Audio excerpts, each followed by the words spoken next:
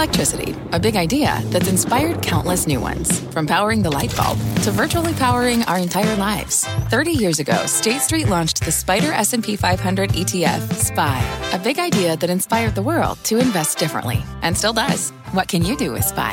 Before investing, consider the fund's investment objectives, risks, charges, and expenses. Visit ssga.com for a prospectus containing this and other information. Read it carefully before investing. SPY is subject to risks similar to those of stocks. All ETFs are subject to risk, including possible loss of principal. Alps Distributors, Inc. Distributor. I'm John Fort. You're listening to CNBC's Tech Check. Our show is live weekdays at 11 a.m. Eastern. Listen in. Good Wednesday morning. Welcome to Tech Check. I'm Carl Quintanilla with Deirdre Bosa and John Fort. Today is the 100th day of trading of the year and officially the worst start to a year for the NASDAQ ever. That said, today's rebound takes the index back into positive territory for the week. Got back to 39.79 on the S&P, but given Snap and the market's plunge yesterday, just how serious is this demand slowdown? Interestingly, check out Intuit, heading higher after strong results and a good outlook. We'll talk to the CEO about that later on. But the big test will be two stocks, Snowflake and NVIDIA, which report after the bell, two names that represent so much of the growth enthusiasm of the last 2 years, John. We're going to find out a lot more about NVIDIA, all the different silos of semis, inventories, and the like. I think those two are so important because, Carl, as you mentioned, NVIDIA, it's been around for a long time, but it's one of those established stocks that's just been such a grower over the last few years as they've pushed into not only data center, but sort of metaverse and all of that stuff. It's down a lot. So how will investors react to its earnings? Then you got Snowflake, biggest software IPO ever, way down off of its highs. It has been nearly doubling year over year. So how does it report? But I got to mention Intuit because it wasn't too many years ago that people thought of this company as just about tax, right? It's like you had ignored 3 out of the 4 quarters of the year and just pay attention to actually this one to see how TurboTax did as a sign of how much this company is changing. Tax actually underperformed this quarter, and look at the stock because of Credit Karma, because of QuickBooks D and other stuff that they're working on. So perhaps a signal into transformation that's happening in small business and even individuals.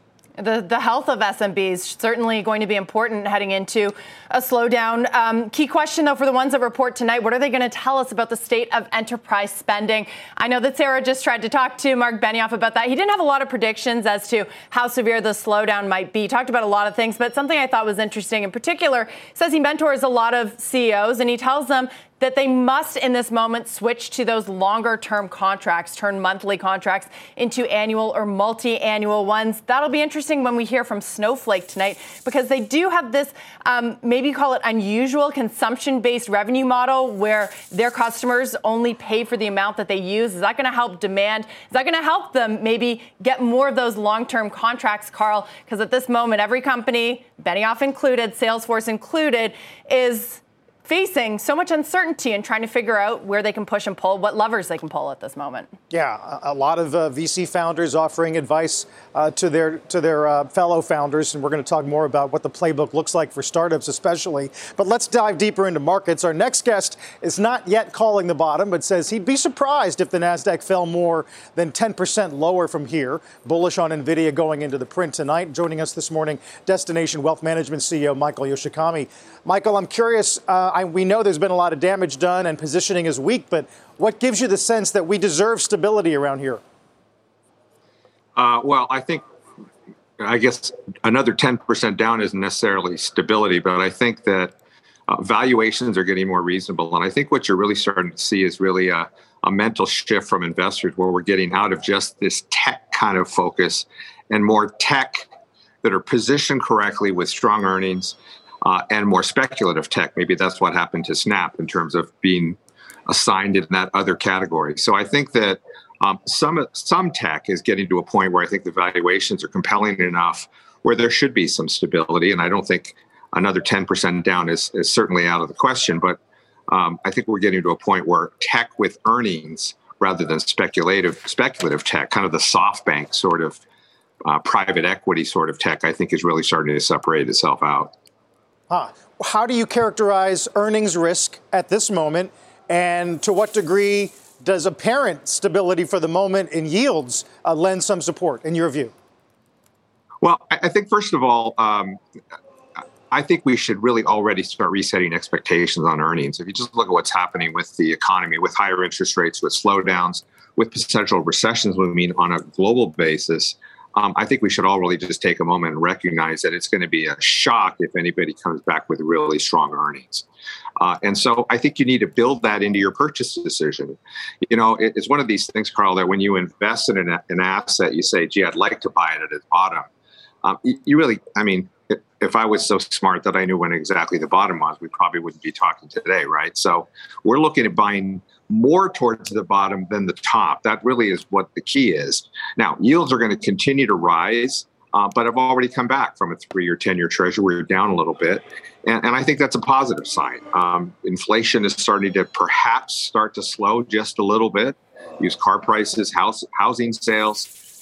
So I think it all really is starting to create some stability as we move into the second half of the year that we hadn't had before, where there was just rampant speculation of what might happen in the first 3 months of this year.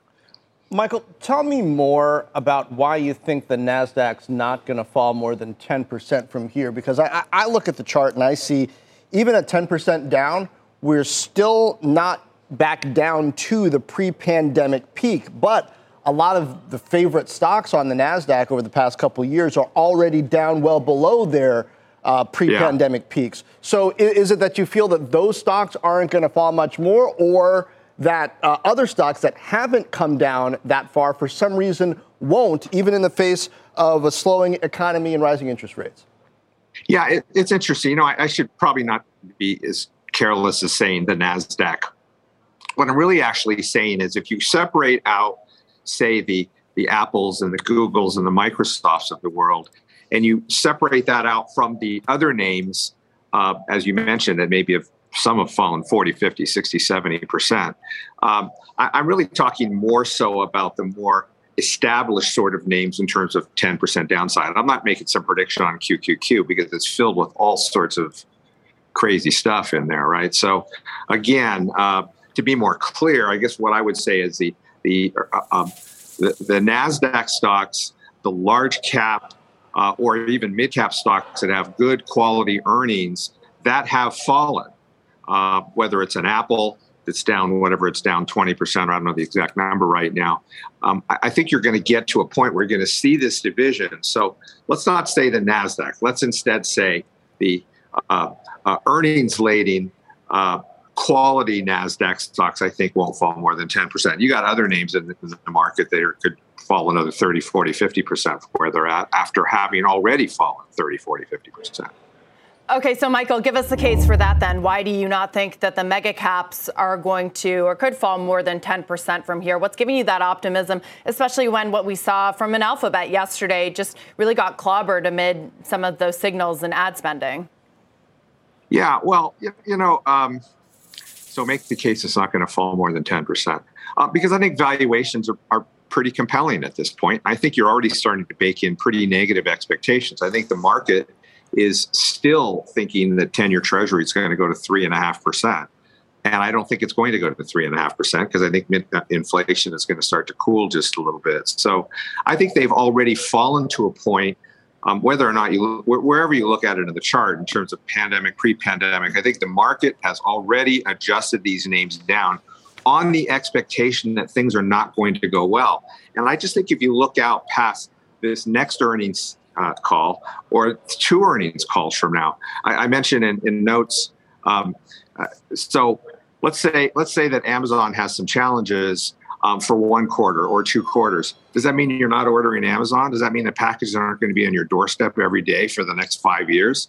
I think they're going to be. And on top of that, you have a company like Amazon that has more cloud-based services that's really moving into an area where you could actually make the case that cloud-based services for Amazon are almost as much as Amazon itself. So I just think the valuations are more reasonable. And I think investors, when they split from speculation to what I would call more quality names, I think that's going to provide support for these names. That's a really good summation of sort of the psychology we're all embroiled in right now. Michael, appreciate that very much. Thanks for starting us off this hour. Look forward to talking again soon.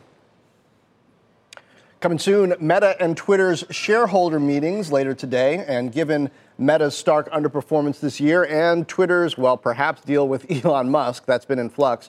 Julia Boorstin breaking down what to expect. Julia, Meta, sure to be interesting, but I guess Zuckerberg has all the votes, and Twitter, I mean, it's all over but the fighting, right?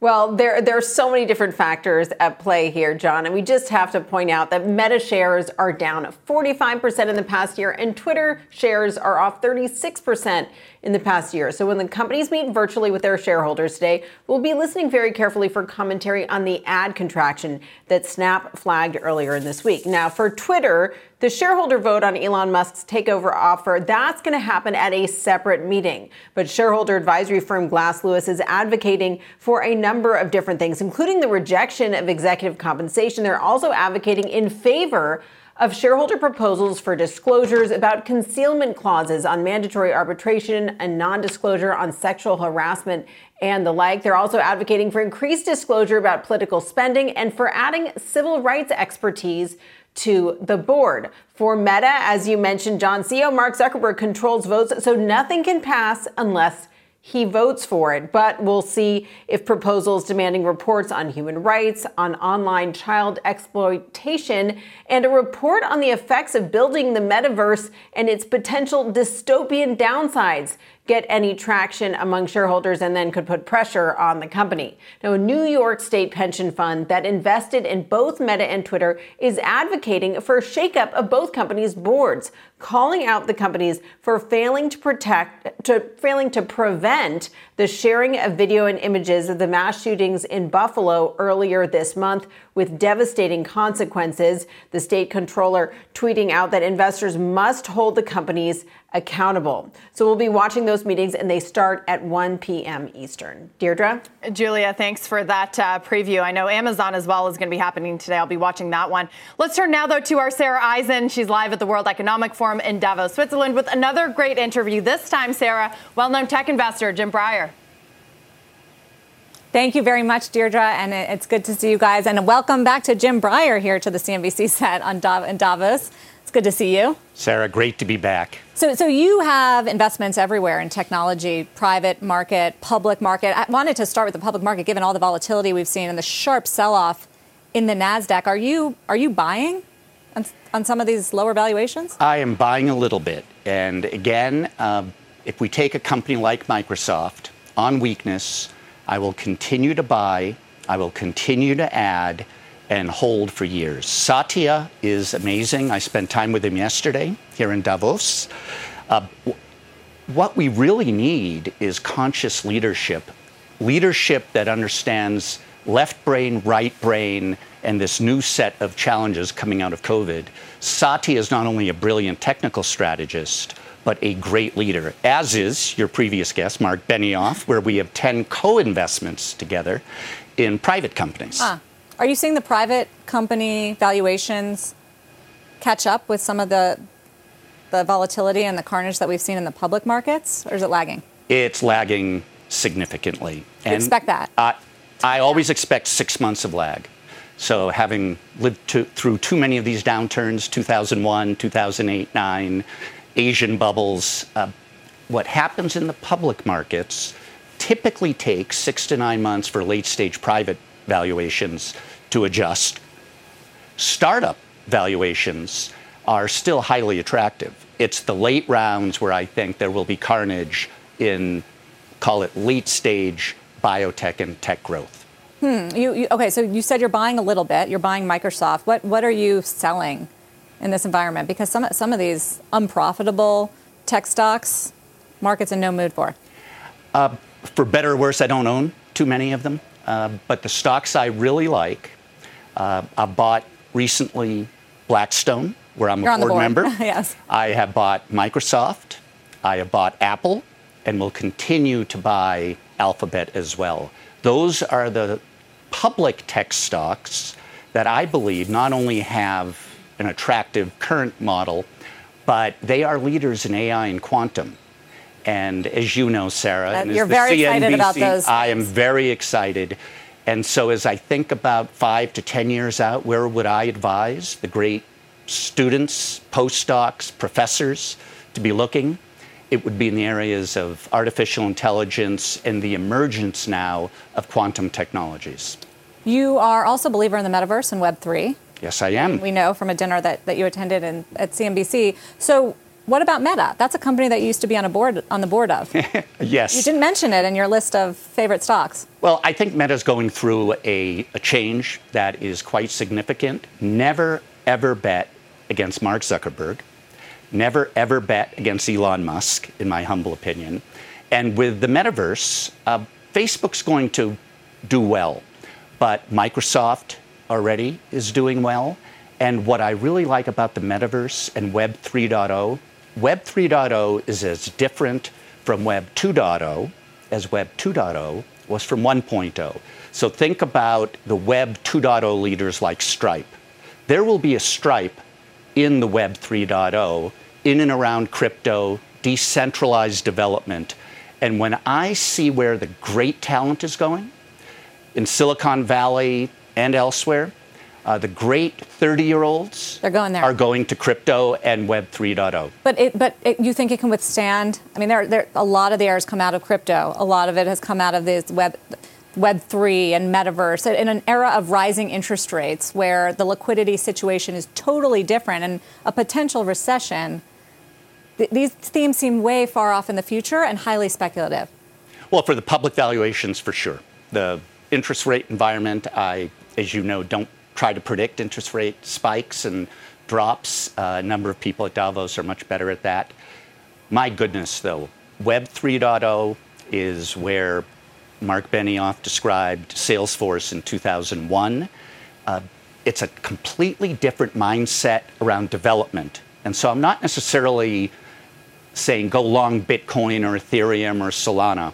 I am saying look at the development platforms in and around the blockchain, and that's where the most innovative applications are being developed and where the best in the world are going. Which companies? What are the top 2 or 3 companies doing that? I'm a shareholder in Coinbase, which has been hit hard. I invested in 2013. It's down like more than 70% from the highs. Yes, it is.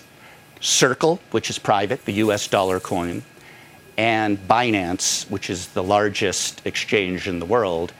And in and around these platforms, I see tremendous opportunity around development. But I'm not necessarily a big believer in buying the coins. Got it. Well, that has been painful, at least lately. Finally, you said never bet against Elon Musk. So I'm curious. I know you have a very good relationship there and have been a long-time investor. What you think of his bid to buy Twitter? One, Elon is a genius, as Mark Benioff said, one of the best entrepreneurs of all time. He's paying too much for Twitter. I think the fair market value of Twitter, in my humble opinion, is $25 to $30. That's a long way out from $54.20. Yes, it is. But I wonder if he can actually renegotiate that deal. I don't know the answer. Is that what you think is happening here? I actually don't know, but what I would say about Elon and his team, people focus on Elon. He has an extraordinary team around him. The Gigafactory in Austin, Texas, robots making robots, is unlike anything I've ever seen. And so I'm very long Elon Musk. Jim Breyer. Wow, a lot of love for Elon Musk here. Absolutely. On this show. Great to be back. Thank you very much for sharing some of your insights with us. That is the noted billionaire tech investor, Jim Breyer. I'll send it back to you guys. John. Sarah, thank you. Great insights there. Meanwhile, Intuit shares heading higher by about almost 8%. The CEO, Sasan Goodarzi, is next. Big hour still to come. Tech Check's just getting started. Welcome to the Canva guided meditation for stress at work. Impending deadline? Generate Canva presentations in seconds. So fast. Brainstorm got too big? Ooh. Summarize with AI in a click. Writer's block? Release with Canva Magic Write. Magical. Stress less and save time at canva.com. Designed for work. What does it mean to be rich? Maybe it's less about reaching a magic number and more about discovering the magic in life. At Edward Jones, our dedicated financial advisors are the people you can count on for financial strategies that help support a life you love. Because the key to being rich is knowing what counts. Learn more about our comprehensive approach to planning at edwardjones.com/findyourrich. Edward Jones, member SIPC. Time for a gut check. Baird is bracing for a mild recession, lowering estimates across their internet coverage, saying they see it weighing on consumer spending and dragging revenues lower, hitting e-commerce, digital advertising, and gaming especially hard. Names like Airbnb, Amazon, eBay, Pinterest, PayPal, Shopify, and Twitter all getting their targets cut as well, though all those names are up on the session. And, John, the NASDAQ making out for some of yesterday's heavy losses, up about 1%. Indeed, and here's a name that's helping that cause. Let's look at Intuit, the financial software provider, up significantly today after an earnings beat, issuing strong guidance for the next quarter. You can see it there, up better than 7.5%. Of course, it is down a bit with the rest of the market, though, outperforming. It's down about 40% year to date. Joining us now, Intuit CEO Sasan Goodarzi. Sasan, good morning. I was just talking about how in the past, Intuit seemed to live and die by the tax quarter, but not so much this time. So I want to ask you about tax first and how that went, but also give me your take on this $141 million settlement that Intuit has paid out. Admitted no wrongdoing, but the issue was steering people away from truly free tax services. What has Intuit changed, or what are you changing coming out of that across the company? What, if anything, did you learn from that?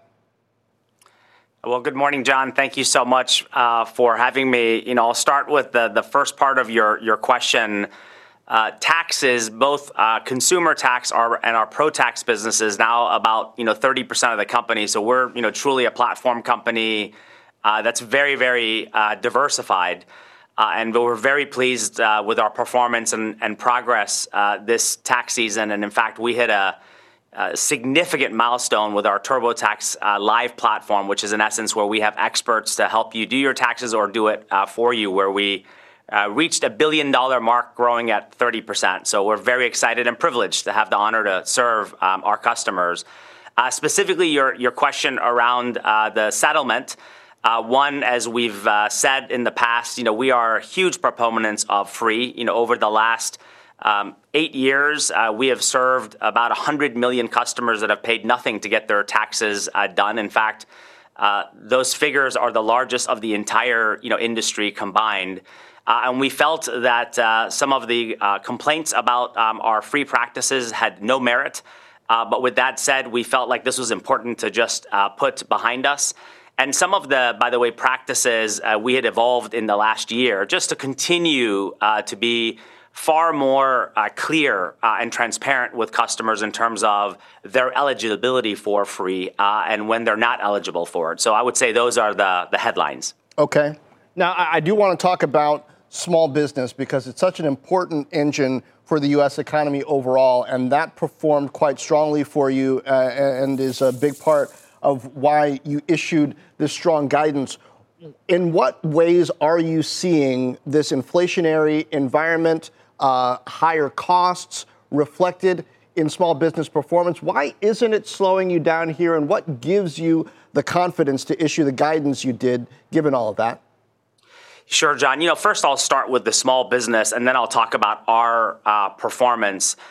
In terms of the small business, everything that you all talk about, throughout the day, is very real. First of all, consumer spending is still strong. So consumers are spending with our small businesses for the services that they provide.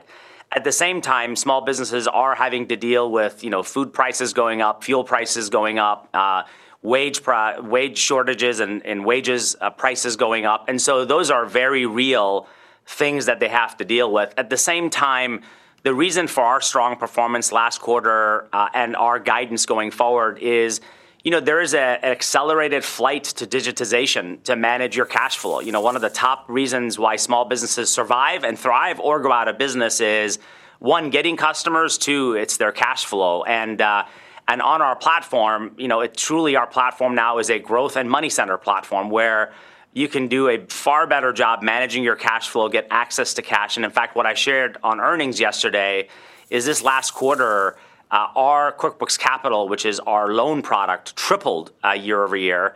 And our payments charge volume continued to grow north of 30%. And those are just indications that small businesses are relying on our platform to be able to manage their cash flow, even in unique times. So we're proud of and privileged to be able to serve our small businesses.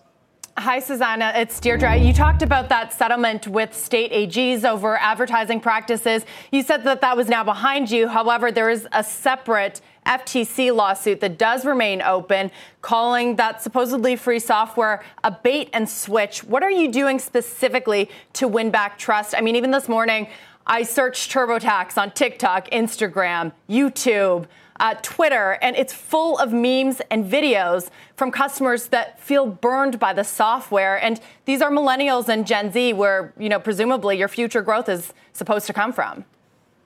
Yeah, well, I mean, I appreciate the question. I'll start with the facts. We have well over 55 million customers that use TurboTax. We have one of the highest net promoters across the industry, and that is what we just ended the season with. Very strong growth, very strong net promoter, very strong word of mouth. So we do have an incredible amount of trust. And in fact, I would tell you that when this complaint was out, I got emails directly from customers letting me know that, hey, I want you to know I used your free product, and it was very clear that it was free. It was very clear when I needed to upgrade. And so I think facts speaks for themselves. At the same time, we take these things very seriously because for us, trust and reputation matters a lot. And so we will continue to work very hard to ensure that we can always be more transparent across our entire platform. And that's the way we're thinking about it, and it informs the actions that we take. Right. So, Susanna, I know that you get emails from people who like the software, but as a potential consumer, what I'm seeing still is a lot of that backlash. So, again, I just ask you, are you doing anything specific? Do you feel like you don't need to do anything more to win back trust? We absolutely do, and I'll give you very specific examples of things that we have done, within the product. For instance, in the product, we are now much more clear in the checkout experience, the value that the customers are getting, and what they have to pay for it, if they have to pay for it versus if it's free. And we're also very clear to let them know, hey, if you're not actually satisfied with the value that you're getting, let us know, and we'll make an adjustment real time to help them understand what they can do to get their taxes done for what they believe the value are. So one is within the product, we're taking a lot of additional actions to make the experience far better. I would say the other thing that we are doing and have done this past season is be far more transparent around just the eligibility of free based on your tax situation as you're picking the product, letting you know if it's something you have to pay for and or if it's free, but also beyond that, helping you understand the benefits that we can provide you beyond taxes with Credit Karma. So we have absolutely taken additional actions to be, I would say, far more on the side of building trust and building reputation. And Susanna, I want to finish on Credit Karma. Revenue was up 48% to $468 million in Q3. Now, it also looks like consumer credit was growing a lot in this economy with all these cost pressures. There's some concerns out there that consumers are putting a lot, maybe more than they should, on credit cards. So how should we think about the growth of that business, health of that business, perhaps as, consumers start to hit a ceiling in the amount of credit that they're using and perhaps need other and different services and help?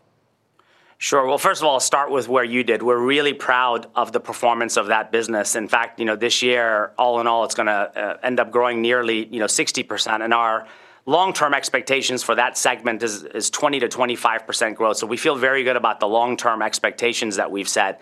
In sort of the times that we are in, and even if you look ahead and you just assume that we're going to get into a recession or even close to a recession, there are two things that hold true. One is customer demand actually goes up in tougher times. So there's going to be higher demand than there is even now. On the other side, our partners, the financial institutions, the insurance companies that are on the platform, there's actually a flight to quality. And that's really where the power of our Credit Karma platform comes into play, because it's really a data platform that uses AI to deliver personalized matches and experiences. So our partners put their credit models on our proprietary platform because it gives them the ability to manage the quality of customers and offers they want to provide. And so there's a flight to quality by our partners. There's actually higher demand. And we're actually excited about what we can do even in these tough, unique times that we are in. All right. A beat and a strong guide from Intuit has those shares up about 7.5%. Sasan Goodarzi, the CEO, joined us here on Tech Check First. Thank you, Sasan. Thanks for having me. It is time for a news update. Let's get to Contessa Brewer. Hey, Contessa. Hi there, Carl. Nice to see you. Advocates for more restrictions on gun purchases are calling for action today after 19 children and 2 teachers were murdered in a Texas school. According to state senators briefed by police, the shooter legally purchased 2 AR-style rifles soon after he turned 18 years old. In a pre-game news conference last night, the coach of the NBA's Golden State Warriors condemned U.S. Senate Republicans for blocking a background check bill. When are we going to do something? I'm tired. I'm so tired of getting up here and offering condolences to the devastated families that are out there. I'm so tired of I'm tired of the moments of silence. The reaction has been swift and widespread, of course. This morning, Pfizer says it will sell 23 of its patent-protected drugs and vaccines to the world's poorest countries at cost. CEO Albert Bourla tells CNBC 45 countries with 1.2 billion people will be included in this program. Shares of Kohl's are up more than 15% after Reuters reports that bidders are still competing to buy the retailer despite its recent disappointing earnings report. Everybody loves Kohl's. Carl. Contessa, thanks. Are slumping crypto prices a big risk for NVIDIA? We're going to discuss that after the break as they report after the bell. Dow's lost some gains off the session high, up 55. Stay with us. Canva presents stories to keep you up at night. It was an ordinary workday until the Singapore presentation is at 3 a.m. The office was shocked. But that's when we sleep. Maya made it less scary with Canva. I'll just record my presentation so Singapore can watch it anytime. Record and present anytime with Canva presentations at canva.com. Designed for work.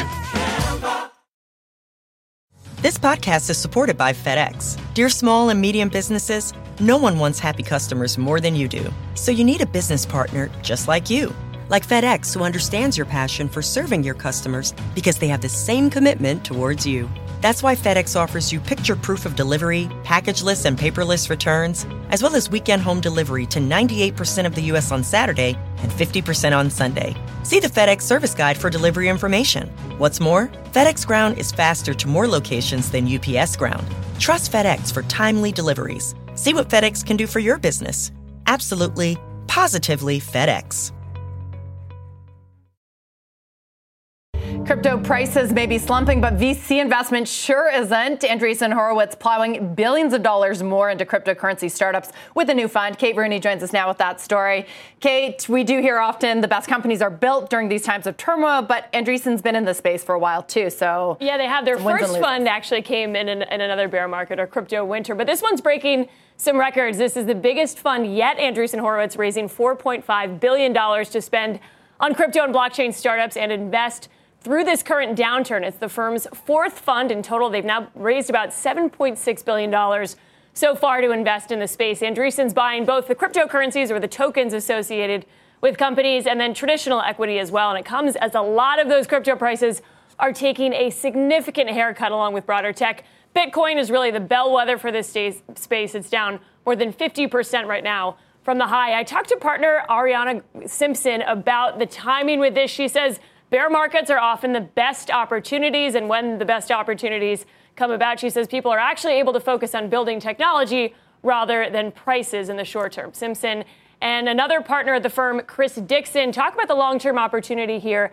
as, quote, the next major computing cycle. They point to PCs in the 80s and the internet and mobile computing today. They would call any of these apps built on blockchain technology Web3, although there are plenty of skeptics around that term, including Jack Dorsey and Elon Musk. The big thing to watch, guys, what effect this flood of VC money is going to have on private valuations as investors all chase the same deals. Those I talked to say for now crypto valuations are holding up, but they argue NFTs, gaming companies, some of these other crypto names don't really have a good public comparison. Coinbase, the crypto exchange, really is the only publicly traded crypto name out there. Yeah, and look at that, nearly 75% down year to date. We're going to stay with that company, dig in a little more. MoffettNathanson slicing their expectations for the company, reiterating a buy, but lowering their price target from $600 to $200. Lisa Ellis, the analyst behind that call, joins us now. Lisa, that is quite the cut, $400. I guess what took so long? I mean, sort of the signs have been there, but you think we're maybe at the end of this crypto cycle? What makes you believe that, and what took you so long to make this call? Yeah, so exactly. So now that we're through crypto cycle, the peak appeared to have been hit back in December. What we did was take the last crypto cycle and sort of incorporate it into what the outlook for Coinbase going forward, anticipating that no one really knows how this plays out, but historically crypto has gone through these cycles. So trying to incorporate that into our outlook for Coinbase, probably the key kind of takeaways there is that historically these cycles, while the drop is quick and dramatic, as we've seen in the last few months, once it troughs, it does tend to stay that way for 6, 7, 8 quarters. Last cycle, it took all of 2018 and 2019 before you started to see crypto really start to recover. And so that's sort of the reality check, I guess, with Coinbase. We love the company over the long term, but the reality is that it's likely, from a trading volume perspective, to be pretty, kind of move sideways for the next, 18 months. Lisa, what makes you think that Coinbase is going to be the winner in this space? I mean, you have others like FTX and Binance. You have Sam Bankman-Fried, the CEO of FTX, saying that their revenue has not declined. They're pushing into new areas. I know we haven't seen the financials, but it does feel like it's in a very different position than Coinbase, which is operating in the public and maybe having a tougher time doing so. Yeah, well, Coinbase, though, is sitting on a nice pile of cash. That's good. They've got over $6 billion in cash, so they can certainly outlast, this cycle and invest through it as they're doing. But a big distinction, one, Coinbase is very regulatory friendly. So if you believe that as crypto matures, there will be more regulation around it. Coinbase is sort of positioning themselves for the long term to operate in that context in a more regulated environment. So they have participated less kind of on the fringes and derivatives and some of these altcoins, but they are very regulator friendly. That's one big reason. The other reason is because Coinbase is actively diversifying the business into other areas besides simply brokerage and trading. They've got the Coinbase Cloud, which is basically like a Microsoft Azure type of developer platform for crypto. They've got an NFT platform. They're functioning in DeFi and working with wallets. Like they've got about 12, 13% of revenue already, but scaling very rapidly. That is in other areas besides brokerage and trading, which we think is one of the most exciting aspects of Coinbase over the long term. Hey, Lisa, it was JP Morgan's Investor Day earlier in the week, and one of the things that sort of flew under the radar was their discussion of how they're going to fight against fintech and get into things like buy now, pay later. How do you think about the risk of a legacy financial coming into this market and either taking share or making some kind of bolt-on M&A bid? Yeah, so absolutely think that we'll see in the crypto space that we'll start to see traditional banks and brokerages starting to offer crypto services to their customers, the way we've seen like with Fidelity, for example, starting to offer Bitcoin and other crypto through their 401ks. But we believe they will do that in partnership with the crypto players, not competitively, because the sophistication you need to run nodes on blockchains and create liquidity in tokens across all these different blockchains, very specialized technical capability that we think that they'll leverage. So whenever we talk to players like Coinbase about it, they see banks, increasingly institutional customers are in a bigger and bigger part of their business because they are partners, not competitors. Lisa, it's always great to get your insights. Thank you. Lisa Ellis, MoffettNathanson.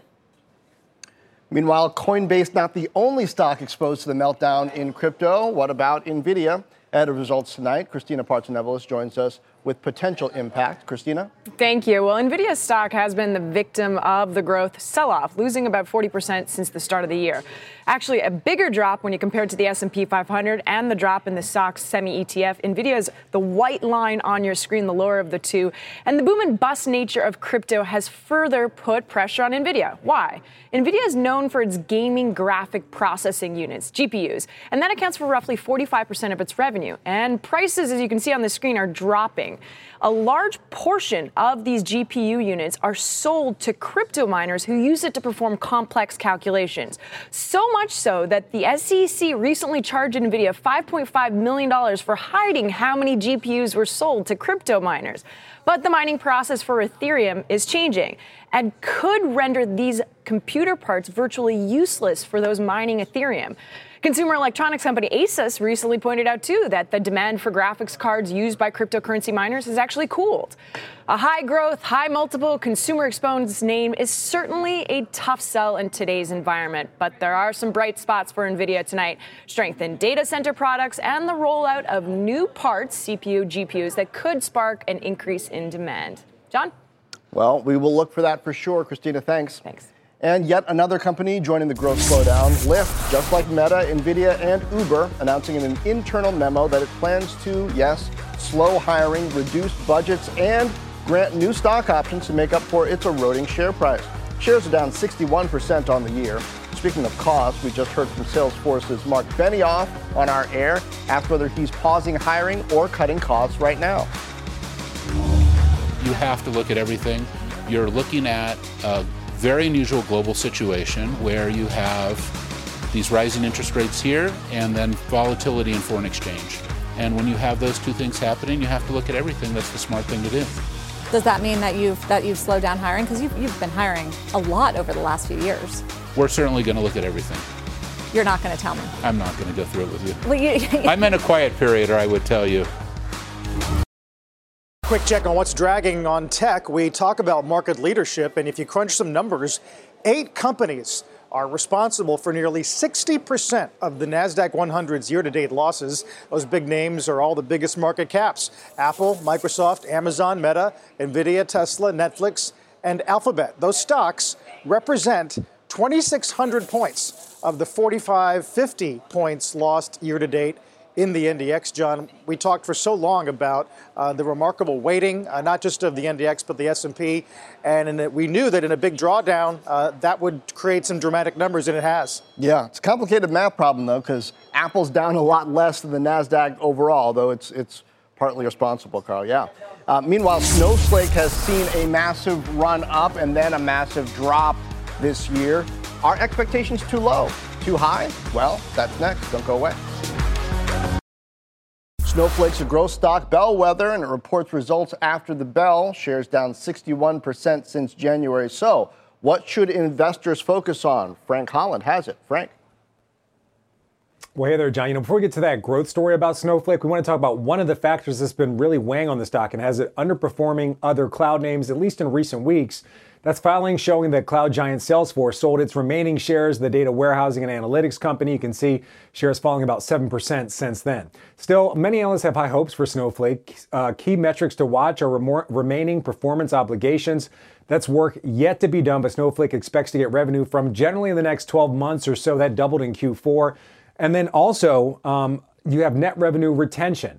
That is either growth or decline in revenue from existing customers. It almost tripled last quarter, as you can see there. Now, you mentioned Snowflake seen as a bellwether. Rosenblatt, which upgraded Snowflake yesterday, but still downgraded its price target, saying this in part: given the healthy IT spending environment and momentum in the shifting of workloads to the cloud, we expect Snowflake to update fiscal year 23 guidance of product revenue growth. Analysts also very excited about possible customer adds there. Again, Snowflake reporting after the bell. Back over to you, John. I'll take it, Frank. Thank you. Speaking of Snowflake, don't miss our exclusive with Frank Slootman, the CEO, on Friday, where we will break down those numbers and a whole lot more on one of the important names in software. Dow's hanging on to some mild gains. We're back in a moment. Take a look at the NASDAQ, up about 0.75%, and that takes us flat on the week. Top gainers today: Intuit, DocuSign, and Palo Alto. We will be right back after this. One more thing before we go, and that would be Musk's Twitter bid. Here is Salesforce's Mark Benioff and billionaire investor Jim Breyer commenting on the price. Is it a good deal for Elon? For Twitter? Well, he's clearly bored. Doesn't have a lot to do. He's got Tesla, very boring company, I guess. He's got the boring company, which must also be very boring. SpaceX, well, not interesting, shooting these rockets up and running the global satellite system. And then, he's got Neuralink, where he's not only trying to bore a hole in the ground, he's trying to bore a hole in your head and suck your consciousness out. So he's clearly not busy enough. Yeah. I mean, I think he's one of the most incredible, exceptional entrepreneurs of all time, maybe the most exceptional entrepreneur of all time. And it's fascinating to see that he's so interested in this asset. Is it a good asset? Well, I've always liked the asset, and my investors asked me not to buy it, so we didn't. But I've always been an admirer of the brand, the asset, the technology. I think it's a great company. Elon is a genius, as Mark Benioff said, one of the best entrepreneurs of all time. He's paying too much for Twitter. I think the fair market value of Twitter, in my humble opinion, is $25 to $30. That's a long way out from $54.20. Yes, it is. Maybe one reason that Wedbush said earlier in the week that 54.20 is out the window. We're going to watch that, guys. We're going to watch Fed minutes in a couple of hours. Of course, NVIDIA and Snowflake, as we get a mixed market has been lasting all morning long. Let's sit to the half. You've been listening to CNBC's Tech Check. You can always catch us live weekdays at 11 a.m. Eastern. This podcast is supported by FedEx. Dear small and medium businesses, no one wants happy customers more than you do. So you need a business partner just like you. Like FedEx, who understands your passion for serving your customers because they have the same commitment towards you. That's why FedEx offers you picture proof of delivery, packageless and paperless returns, as well as weekend home delivery to 98% of the U.S. on Saturday and 50% on Sunday. See the FedEx service guide for delivery information. What's more, FedEx Ground is faster to more locations than UPS Ground. Trust FedEx for timely deliveries. See what FedEx can do for your business. Absolutely, positively FedEx.